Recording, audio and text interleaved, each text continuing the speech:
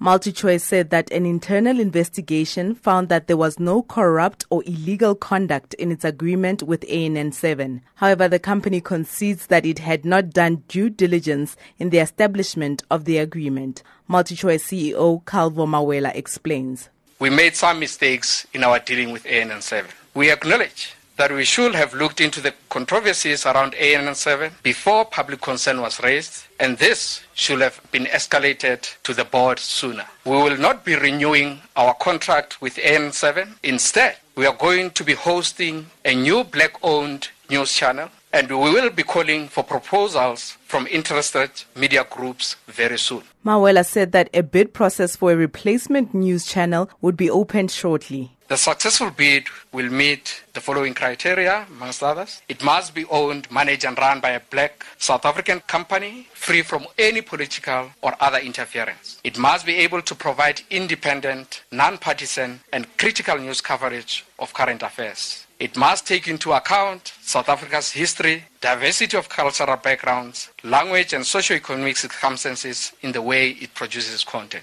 Multichoice also came under fire for alleged payments to SABC executives in exchange for the public broadcaster's political influence over digital migration. Mawela said that Multichoice would comply with the Special Investigative Unit's inquiry into the SABC matter. It should be noted that the Multichoice contract with SABC did not form part of the brief given to the Audit and Risk Committee. However, Parliament has referred the issue of the SABC to the Special Investigation Unit, and Multichoice is fully cooperating with the SIU in this regard.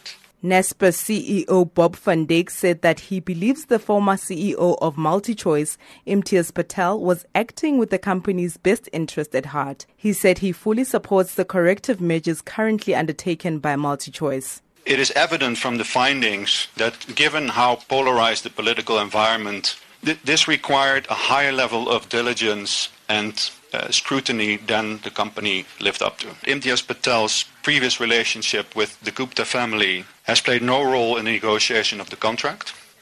And it's also clear to us that Imtiaz has always acted in the best interests of the company. The Multichoice briefing sound is courtesy of ENCA. I'm Naledi Ngcobo in Johannesburg.